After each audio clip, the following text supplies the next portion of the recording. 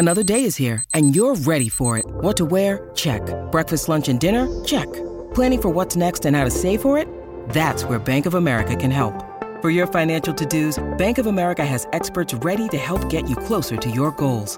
Get started at one of our local financial centers or 24/7 in our mobile banking app. Find a location near you at bankofamerica.com/talktous. What would you like the power to do? Mobile banking requires downloading the app and is only available for select devices. Message and data rates may apply. Bank of America N.A., member FDIC.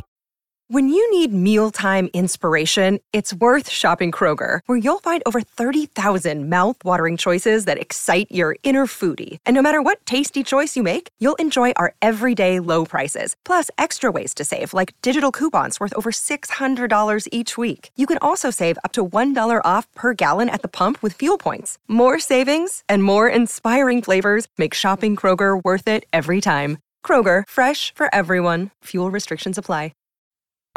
This is the Winning Plays Podcast on the CLNS Media Network, the leading online provider for the NBA's winningest franchise. Hey there, welcome back to the Winning Plays Podcast with Brian Robb and Michael Pina. I'm Rich Levine, that's right, Pina is back, but unfortunately Gordon Hayward is out. We'll discuss the short and long-term implications of Gordon's injury. We'll talk about the Celtics Game 1 win over the 76ers. Jason Tatum and Jaylen Brown are absolutely ridiculous. First, as always, please subscribe to this podcast wherever you listen. Give us a follow on Twitter, that's at Winning Plays Pod. Shout out to CLNS Media. Shout out to Bet Online. Michael Pino, welcome back, my friend. Thank you. So happy to be here. You guys have done an incredible job in my absence. I mean, he need to suck up. He comes back just to watch the season just crumble away. I have two quick questions for you, Pino, to get us reacclimated. Okay. Question one: of all the pieces you've written for GQ in the last few weeks, you've been doing a lot of work over there. Which one are you most proud of? Well, I did this story about group economics and trying to explain what that was, because some guys in the league, 3 players, are wearing group economics on the back of their jerseys as their social justice message. And when I first saw that as an option, I had no idea what it was or what it meant. So I talked to one of the players, Anthony Tolliver, and David West, who I found out was the reason for it, because he was kind of the inspiration a few years back. And that was cool. And apparently it did well traffic wise, which I don't personally care about, I guess, but is. Oh, I thought you were going to say most importantly. Exactly. It did well yes. traffic wise. Exactly. Yes. Not trying to spread the message of, social justice, but as long as people click, that's all I really care about. Okay. You got your priorities in line. Well, you're doing awesome over there. Very cool to see that. Everyone check him out. GQ.com. Is that where to go? Sure. That's it. Yeah. Okay. So from group economics to education reform, question 2, the level of impact. All right. Rank it from 1 through 10. How hard are the Celtics going to feel this Gordon Hayward injury? So Gordon Hayward is out, 4 weeks with a sprained right ankle. B-Rob, is that the official statement? That's the official release from the team. And from doing research and talking to people in sports medicine, 4 weeks sounds optimistic for a grade 3 ankle sprain in general. So hopefully maybe it's a less severe one. I don't know. Obviously the Celtics know plenty more, the doctors, than we do on that front. But if you look at other grade 3 strains around the league, it's a lot of them have been out for more than 4 weeks. So Pino, what do you think? 1 through 10. How hard is this going to be felt? I think in the first round against Philly, I'd put it at like a 4. I don't really think it's that big of a deal, to be honest. I think Boston's just a lot better and more Marcus Smart, more Grant Williams, more whoever. They can survive that for sure. And, might even be a little bit better off in the short term. I think beating a team like the Raptors without Gordon Hayward and not having him in one of those lineups that, when Toronto wants to get super versatile, they can get super versatile. And Gordon Hayward is kind of key to unlocking that for Boston. So that's going to be real tough. And I'm really interested to see who Brad Stevens kind of leans on out of the guys. I just mentioned Marcus. I mentioned Grant Williams, like Romeo Langford, is he going to play Brad Wanamaker, B-Rob's boy? Like, I don't know how they're going to kind of make up for what Gordon provides, particularly on the defensive end. So for that series, I'm like, that's a 7 or an 8, maybe even higher, honestly. All right, B-Rob, answer Pina's question. How are the Celtics going to react? What's next? Who do you think gets the first call? I mean, obviously Marcus is probably going to start. I would think so. Agree on that? I think so. I want to take Pina to task for a second here, though. They might be better off without Hayward in this series, this Philly series. How many points did Marcus Smart score the other night? Better off, probably a slight exaggeration. I'm gonna walk that one back immediately. It's not a huge. I agree with you. It's not a huge loss, but Hayward is. Well, maybe that's 35 minutes locked in. Then you're gonna get good defense and 15 points out of him. Hayward's terrific. He's been playing really well in the bubble. B-Rob, I know you wrote something about him recently. It's a blow for sure. But I'm just kind of like, you watched what Jalen did last night. You watched what Tatum did. It's just like more opportunities for those guys. And then I'm also more pressure as well. Yeah, those guys were born in the darkness. Come on, they're ready to go. Sure, I know. I agree, but this is going to be the first time on this stage that there's going to be no choice. But like, if they don't come through, I mean, I guess you have Kemba. What do we think about Kemba? He actually he was good in the fourth quarter last night. Like 11 points in the fourth quarter from a very slow start. But I agree with Rich. I mean, I think that's your big X factor now. With Hayward around, Kemba could kind of ease back into things during this series. But now Kemba has to dominate his matchup, especially if they're putting Shake Milton on him to start games and putting Richardson on Tatum or Brown. I feel pretty good about that, though. I had a thought last night that I think at the same time, Kemba looks pretty good, and he's also clearly the third best player on the Celtics. Like both those things are true. I don't think he's the third best because he doesn't look like himself. I think pretty close to 100% Kemba Walker is not as good as, or not as important as Jalen and Jason. So funny enough, I kind of agree with what you're saying, Rich, but a couple days ago, long before Gordon got hurt, I pitched this story to 538, wanting to write about Kemba as like the narrative with the Celtics is kind of like, they'll only go so far as Tatum and Jalen will take them. But I'm kind of like, I know more or less what I'm getting with Tatum and Jalen. Like, I think think of the world of them. I think they're great. I think they'll score. I think they'll defend. I think they'll do all that and play terrific basketball. Those are the guys that the Celtics are relying upon. But Kemba's kind of like that player who really increases your variance now, whereas he was supposed to be the stable rock where you knew what you were getting with Kemba. I don't think he's scored over 20 points since shortly before the All-Star break in a game. I think he had 19 last night. So his ability to go up, and then there's like all these different numbers that I've been looking at with Kemba that have me optimistic that he can really step up. I'm fascinated by Kemba. I'm fascinated by his ability to get points against the Raptors. I'm already moving past the Sixers. I'm sorry, I don't respect them. I respect it. Yeah, but like his ability to create offense by himself off the bounce against Toronto is going to be really fascinating.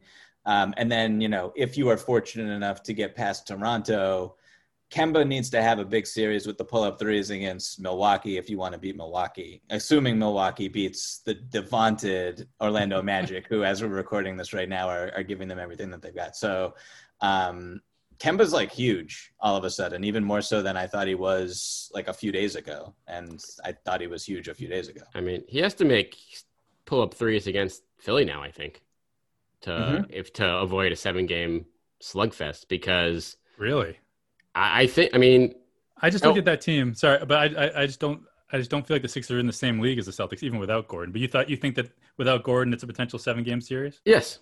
I think based off of, you got pretty terrific games from Tatum and Brown last night, and you got nothing from your bench, which isn't a big deal when you have your starting 5 at full strength. But now if you're moving Smart into the starting 5 and he's not hitting threes, then things can get dicey in a hurry. And I mean, maybe this is a decent time to talk about how Brad Stevens should handle the situation and maybe who deserves the most opportunity now, knowing that, Smart replaces him in the starting five, but he's already playing 32 minutes a game. So Hayward's 35 minutes have to go elsewhere.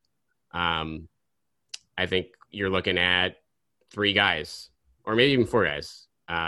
Wanamaker, Langford, Grant Williams, and Shemi Ojale, who had a DNP in game 1. Shemi doesn't do it for me. Yeah. No. What do you think there? I think I'm starting to think now, just as we're talking and kind of brainstorming, like, is it possible that Marcus Smart is not the automatic guy who goes into the starting lineup? Sure. And if that is the case, like, if they were playing the Bucks, I'd be like, yeah, they're going to play Shemi. That would make a lot of sense. Right. I don't think they're going to start Grant Williams. I think Grant Williams going forward is just like humongous for them in this. And he does a lot of different things from Gordon Hayward. Obviously, he's not going to be like running your offense, but he's like super smart, can knock down the spot up threes.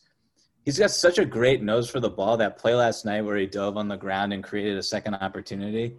I just think Grant Williams is like a really great rookie. So you think he potentially gets to start? It wouldn't totally stun me if he was in the starting lineup for game 2. I'll just say that. I think that makes sense too, because you kind of, when you have Walker, Jalen, and Tatum on the floor together, it makes sense to hide someone in there offensively. Again, this is Tice. It does make things dangerous with Tice, the way they're sagging off him already. Tice has to hit some threes for this to work, but throwing in Smart with that group clearly helps you from a ball handling standpoint and potentially a 3-point shooting standpoint, but it also leaves your bench rotation like totally exposed to a degree. And that is a dangerous proposition in case of foul trouble or anything else. So, and Grant Williams can guard Horford. He can, hold his own in switches against some wings that we saw that in his couple minutes too in game 1. So I don't hate the idea. Smart is the safe choice, but if Stevens wants to get creative, I think Grant Williams might be the logical choice if he mixes it up. So I really enjoyed watching Jalen guard Al. Oh, I'd hate to lose that if they start Grant. Just seeing, I say that's Jalen totally locked in, knowing he's guarding a bigger guy. Certainly having some familiarity with Al from the last few years, but I thought he was great in the early going against Al. I agree. I'm so glad you brought up Al Horford. Worst contract in the league now, Mike? The screamer. The screamer.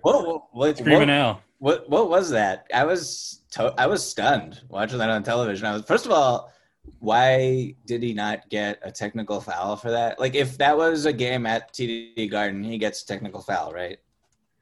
I think it's because it's Al Horford and the refs felt bad. I don't know. It's like they were just shocked. They didn't know how to react. Yeah, they should have been shocked. Is that the most emotion he's like ever shown in his whole career? Peanut. When you get 6 and 6 in a playoff game, you can understand not being able to control your emotions. I saw the box score afterwards because I wasn't keeping track of it when I was watching the game, and I assumed that Al Horford had like 20 and 12. And it was literally his 6th point. I was like, oh man! And I didn't know if maybe. I was going to say real quick. I didn't know if maybe Tatum, because it looked like he was screaming in the direction of Tatum. Yeah. I don't know if maybe one of Jason's earlier baskets, if maybe he had yelled a little bit or grunted at Al, potentially. It seemed retaliatory to me. Yeah, I'm sure there was some fun, good-natured trash talk going on with those guys, since I think they still have good relationships. But, that was the one, I think that was in the middle of a 9-0 or 11-0 Sixers run the one time where the C's got a little uneasy, and then they turned around. But, Jalen's play on offense against Horford, I wouldn't be surprised if Tybal comes in starts for Horford. And they just play him off the bench as a center. because he can't handle Jalen. And then I guess that's the case where you don't put Grant Williams in because that's somewhere for Horford to hide defensively. Whereas if you put Smart in there, Smart can at least beat Horford off the dribble and, give the Sixers defense some trouble that way. Yeah. By the way, we haven't talked about what Tatum did. Jalen kind of finished it, but for that stretch, and I think that was maybe part of the struggles in the third quarter, is that after Tatum went out, everyone had been kind of hypnotized by what he had been doing for the previous, 10 minutes or so. But and because you mentioned, B-Rob, that Jalen and Tatum both had terrific games. But is that the new Jason Tatum? Like when you say terrific, is that just going to be the expectation every time it goes out? And then maybe he's not going to be as dominant as he was for that stretch of time, but that was pretty special. Yeah, I mean, I think in this series, Mike, like this is they're kind of need that from him now, right? Like, who's going to stop him from getting that? I personally expect him to do those things. Like when the game was on the line and the Celtics needed a bucket at the end, he just put his head down and got to the free throw line. Like that's what superstars do. It's like very simple. It's what separates them from like merely very good players. Like he is a straight up offensive superstar already. And I'm not like super caught off guard or spellbound when he has performances like that. And then his ability to transfer it to the defensive end, that play where he slapped, I forget who shot off the glass that started a fast break the other way. Richardson. Yeah. Like you saw that coming a mile away when you were watching the game live. Like you knew he was going to slap it off the glass. Like that's just, he's a really special player. I have like this really random comment that I wanted to bring up earlier, and I can't find a place to put it, so I'm just gonna verbal masturbate it right now. But that's the title right there. Did you guys get like how weird was it to see the contrast between the Celtics coaching staff's green polos and the Sixers like tucked in green polos? Makes a lot of sense. And then the Sixers coaching staff, Brett Brown, they have like the untucked like button downs that were those Tommy Bahama? It's like they weren't even like the right size. Like Brett Brown's didn't look like it was the right size. It was, I think that they were all untucked. Like I think it was that company. My wife was like, "Is that the company Untucked? Are they actually wearing those shirts?" Like, Untucked sponsorship deal. Yeah, so I hope you're writing about this, by the way. I mean, this is Mike's GQ coming to the forefront right now. Like I didn't even notice this. This was bothering me. I was like, Brett Brown needs to. He looks. I love Brett Brown. He looked terrible. Like the whole staff just horrendous. It was embarrassing. So you need to write about that seriously. That will go more viral than group economics. You look particularly disheveled when you're like screaming at your team because they suck and they've just committed their 11th turnover in the last 5 minutes. When your shirt is untucked and your shirt does not fit. I'm just going to throw that out there. I mean, like Brad Stevens looked great. Who do you think makes the call on those? Like where the coaches talk before the games being like, okay, we're going to go, what color polo? Are we going the Tommy Bahama or not? Like who do you think makes those calls, Mike? I don't know. That's a good question. I know Zach Lowe wrote a whole story about the suit versus like comfy look for coaches. Right. But that's old news now. This is now we're looking, we know we got to get inside the wardrobe options in the bubble. Guys, not to break up the wardrobe talk, but sports keep coming back. In case you've noticed, so does your chance to bet on them with our exclusive wagering partner, betonline.ag. Major League Baseball has finally started this summer, and they're in full swing, and there's no shortage of ways to get on the action. BetOnline has all the odds, futures, and props for you to bet on. And as sports start to return, BetOnline has sat down with Eddie George from the NFL, Robert Horry, 7-time NBA champ, and Harold Reynolds from Major League Baseball to get their opinion on what it will be like playing without fans. They're calling it the Fandemic. So visit betonline.ag today to check out all the odds and up-to-date sports news. Don't forget to sign up and take advantage of all the welcome back sports bonuses. BetOnline, your online wagering experts. One thing real quick about Tatum, guys, that kind of has surprised me. Not necessarily that he's dominating, but he seems to really be enjoying it. Do you know what I mean? Like there's been another level of confidence and swagger and shit talking. I mean, it helped that he was mic'd up, but he seems, and maybe this is part of not having fans too, he seems a lot more comfortable with utterly embarrassing the competition than maybe he did as early as February. I think he feels, and he maybe should, that he's like the best player on the court, regardless of who else is out there. And that confidence reflects itself in his behavior, as you're saying, Rich. Like, it is hard to parse like the difference between just like him being mic'd up and us getting that special, those live looks at things that he's saying, and in relation to other players, him being louder and all that. But I did this interview with Robert Covington, and I asked him what the weirdest thing about the bubble was. And he was like, it's truly strange not playing with fans and not having the energy and the adrenaline that they provide. And he thinks that teams that actually are loud, and they've like talked about this, the Rockets, like the louder you are, like the better you will be and you will perform. I don't know what that's about, but I thought that was really interesting. And maybe the Celtics have talked about something similar, where it's like, we want you to really express yourselves more than you otherwise would, because your teammates need an energy source to feed off of. Yeah, I mean, that was the big thing that Brad T was talking about in their first scrimmage against Oklahoma City against Chris Paul, when Paul was just dominating the game with his voice.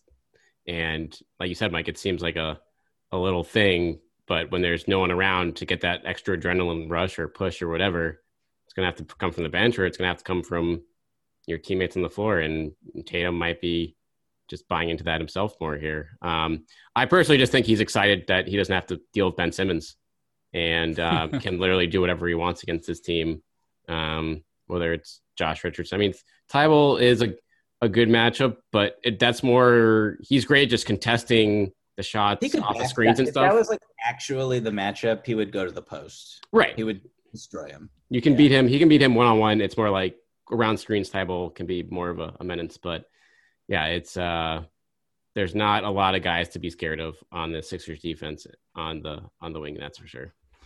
I'm glad Tybal got that block on the 3-point attempt out of his system or on the jump shot. I like that he showed it to Tatum early enough now that he can adjust, because that was a really impressive play. Real quick, so I'm seeing right now that the Magic are up 12 on Milwaukee with 5 minutes left. P and I was talking to B-Rob about this before we came on, but we talked the whole season about wanting to avoid a second-round matchup with Milwaukee. Is there any chance that maybe Toronto is the team that you wanted to avoid in the second round? There is a chance. Yes. Toronto's defense is ridiculous. Like, they come to play every night with a different scheme that they're able to execute. They go like 12 deep. Their offense has been like pretty up and down, but I mean, I'm personally not worried about it, and I don't think they are either. Like, they have shooters, they have guys who can go off the bounce. They have a lot of different weapons. Siakam hasn't even like looked special at all in the bubble, and he will in all likelihood show up in meaningful moments. So, I mean, Toronto's super scary. Fred VanVleet just looks like he's going to get a max contract, I guess. They're tough. Playoff Fred. You look at Milwaukee, like, I'm not going to totally overreact to one potential loss against. Right. They didn't even lose yet. Didn't Orlando beat the Raptors in game one last year? Yeah. Game one. So Orlando loves to take the game ones. They also had Jonathan Isaac in that game, I will say. And I haven't been closely watching this game, but I think Markelle Fultz has been drilling threes, is what I saw on my Twitter timeline. So don't quote me on that, but I don't know if that's sustainable. 1-3, but he is having a game.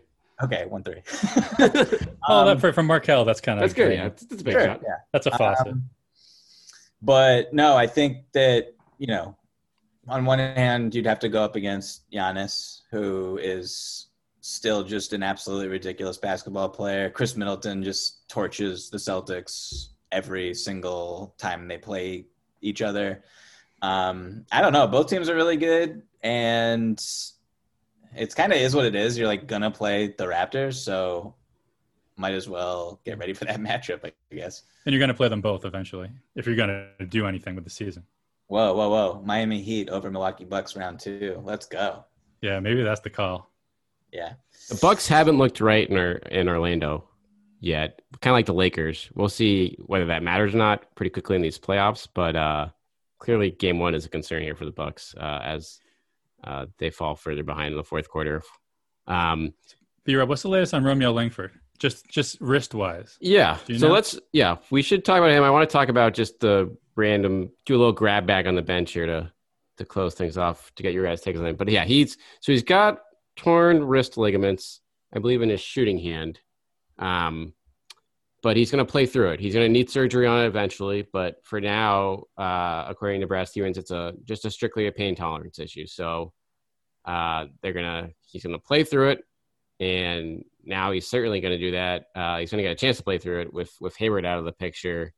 I would imagine, Mike, shooting probably pretty tough with torn wrist ligaments. As someone who's broken their wrist a couple times, I admire him greatly for even trying to play through this in the first place. But I do think his defense is good enough where he's worth having around, even if he's a non-factor offensively. What was his injury at Indiana? Wasn't it a wrist, or was it a thumb? It was thumb ligaments. He played through it the season with torn thumb ligaments, I believe, at Indiana. Do you know if that was in his shooting hand or his non-shooting hand? I think that was his shooting hand too. Let me look it up. I know I'm just throwing like trivia at you right now. Obscure Romeo Langford trivia. Yeah. He's got to go like George Costanza, start protecting those hands a little bit, huh? It was his right thumb, I believe, too, yeah. Romeo, I mean, whenever I watch him, like, his impact is way more about like not shooting the basketball. Obviously, if you're on the floor in a playoff series, you have to be able to like threaten the defense at the very least as a spacer. But I feel like he has this good instinctual game where he can cut and he can rebound, particularly the offensive glass. And he's like, he's energy, high energy. And I don't like, my expectations for what he could contribute in a series against like the Raptors is pretty minimal, but I don't know. Like, I don't see him like hitting 5 threes in a playoff game. I do see him potentially, taking a charge here and there and just using his energy. But like, what is that really? Does that matter? Existential. I like it. Went from trivia to existentiality. That's nice. What do you guys think of Time Lord now in this series going forward after, I don't know, a rocky game 1 performance, we'll say, to put it nicely? I think we talked a lot about how much the game slowed down for him in those 8 games. And against Philly, it was like he was back on the super fast treadmill. You know what I mean? Like the calm, the composure, I think. And listen, I understand you're going up against Joel Embiid in a game where, was Embiid still out there when Williams made his first appearance? I think he was, right? Yeah. I think, he had chances against both, but and it was a tired Joel Embiid, but I could understand why things were going a little bit faster for him. I think it showed. I'm ready to roll him back out there in game 2, though. Like I'm confident that he can still contribute. I think I was kind of noticing, and maybe I'm wrong because I haven't looked it up, but like I'm pretty sure his second stint and I don't know how many stints he actually had, but that intentionally they were trying to make it so he wouldn't be on the floor at the same time as Embiid. And they were kind of just balancing it with Tice and with Cantor in which those I'm cool with. minutes. Yeah. But Rob Williams, like I haven't had an opportunity to gush on him about him on this pod. So yeah, you missed out. I know he's might be, how many like defensive player of the year awards are we thinking here? Like 2 minimum? Is that? I think you tweeted this, Pina, about him being one of the scariest closers or closeout guy. It's terrifying. His ability. I mean, they used to talk about how Jordan could like start from under the hoop and block a 3-pointer. Maybe that's a hyperbole, but I'm pretty sure that Time Lord might be able to do that. Arms, jumping ability, instincts, quickness. He's like at the elbow, and his man is like behind the 3-point line on the wing, catches the ball, and Time Lord jumps at the elbow, and it's just like, it's like a contest. It's like truly, there's no one else in the league who does that. I'm not even kidding. Like, I can't think of anybody else. Like, he's like a guard version of like DeJounte Murray or something like that, where he just like appears in your face, but he's so much bigger. And his arms are just like, they're wild. So in a few years, I think he's going to be like I think he's the future starting center of the team. And like his instincts have really impressed me also in the bubble. And he just like looks like a basketball player, which I really wasn't expecting. But yeah, like Time Lord, man, he just makes you take a deep breath when you're watching him play. I love it. What do you think, B-Rob? Or did he lose any confidence from Brad Stevens in game one? I think you have to think about it to a degree with Grant Williams getting the chance in the fourth quarter in a spot where he matched up against Al Horford, to Mike's point, in terms of, Cantor matching up against Embiid. Hayward being out does change that dynamic, since you could theoretically go with some, Williams front lines for a spot here and there when Embiid's off the court if you're trying to spread the rest around. Yeah, he deserves. He's played well enough for Orlando where he deserves another shot here, because that was, I think, his first real playoff minutes in that game. But I think he's on thin ice now in terms of the present. The future, I agree with you guys totally. If he's the center of the future, but for now, the trust might be tested a little bit. So, man, when Embiid starts sucking wind like he did, I mean, what was it, late first quarter, or at least the second quarter? I think Williams is the last guy that he wants to see. Yeah, because he really abused him for a little bit in that first stretch. And he missed some easy shots too, like everyone on the Celtics did. But I think on most nights, like he'll be able to put up a few more baskets as well. Yeah, I think the bunnies there, they missed early. He missed a dunk. He missed a couple. That's the thing. He has to take his time when he shoots, Mike, and that's what he did really well in the seeding games. I think he shot like 85, 90%. But now he was on fast forward again in these games, and that's not gonna go well. Yeah, it reminded me of the New York Knicks put out an Instagram post of Mitchell Robinson and his field goal percentage right next to Wilt Chamberlain and his record field goal percentage, and they were shaking hands. Oh God! Oh my! Just a really great Instagram. It's like why Instagram was invented, for stuff like that. That should be illegal. So when you were talking about like his height, that's what made me think of. But no, I think I agree with you. He needs to slow things down mentally. What was that, basically like his first playoff game, kind of? And he's in the bubble, and it's just all weird. And you're going up against a marquee center, and everyone's been hyping him nonstop for the last week, pretty much. He seems like the type of person who's been paying attention to that, which to be fair, I would too. I would be reading all the tweets. I would be searching my name on Twitter when I woke up in the morning before I went to bed. So shout out to him for that.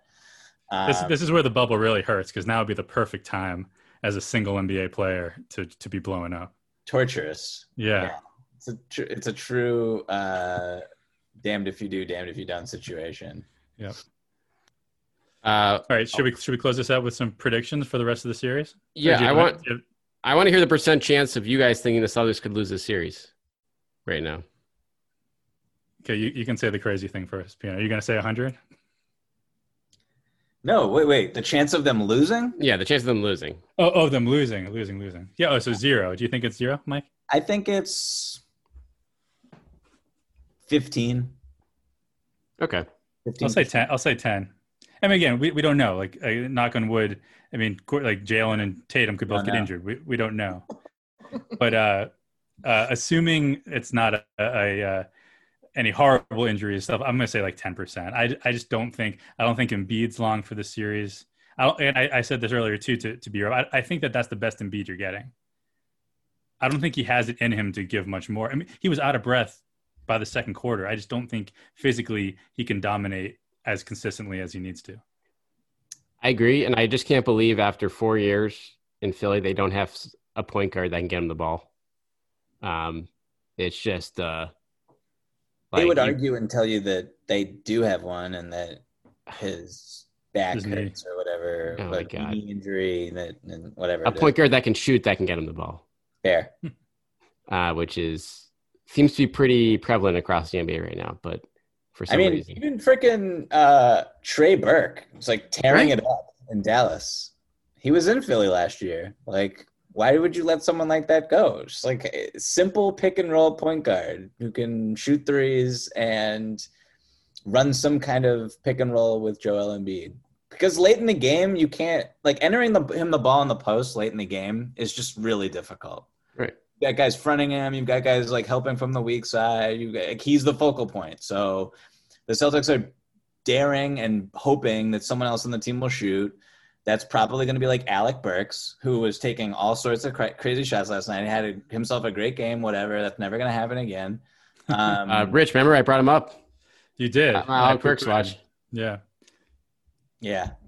That was his 15 minutes right there. And I know I'm sounding really mean. I don't mean to. No, but the fact that was the Alec Burks game, right? That's what they need to win this series is performances from guys like that. And they got it, and still, I think, again, it was close, but I think they still kind of got their asses kicked. I felt like the Celtics were toying with the Sixers a little bit.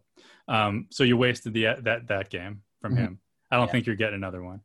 And I said Sixers. I said Celtics in 5 at the beginning, and I'm leaning a little bit more towards a sweep now. But I'll stick with Celtics in 5. I'm sticking with Celtics in 6. Mike, what's your tally? I'm still Celtics in 5, which is what I had before the series started.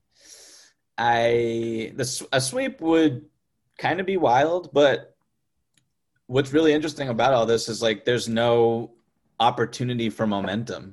If the Celtics win game 2, what is Philly doing? Like, are they competing in game 3? Like, what is their mentality? So even a mentally tough team, you'd worry about that. And a team also, real quick, like you talk to like players in the bubble, some of them are just like, like players on teams that know that they can't win the championship are just like, I really want to see my family. Like, I really don't want to be in the bubble right now. Like, this is a weird, isolating experience. So there's that factor as well for a team like the Sixers. If they were to go down 2-0, you don't know how they would react.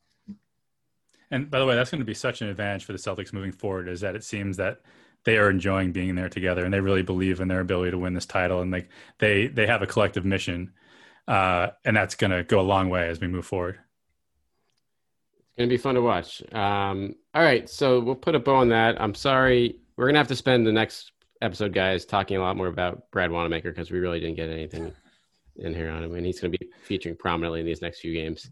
But we'll be back to see how these C's look like without Hayward in the fold, what adjustments they make, and whether the C's can put this Philly team away early. So we'll be back with that later this week. In the meantime, hit us up at Winning Plays Pod on Twitter, at Michael V. Pina, at Rich_Levine, at Brian T. Robb.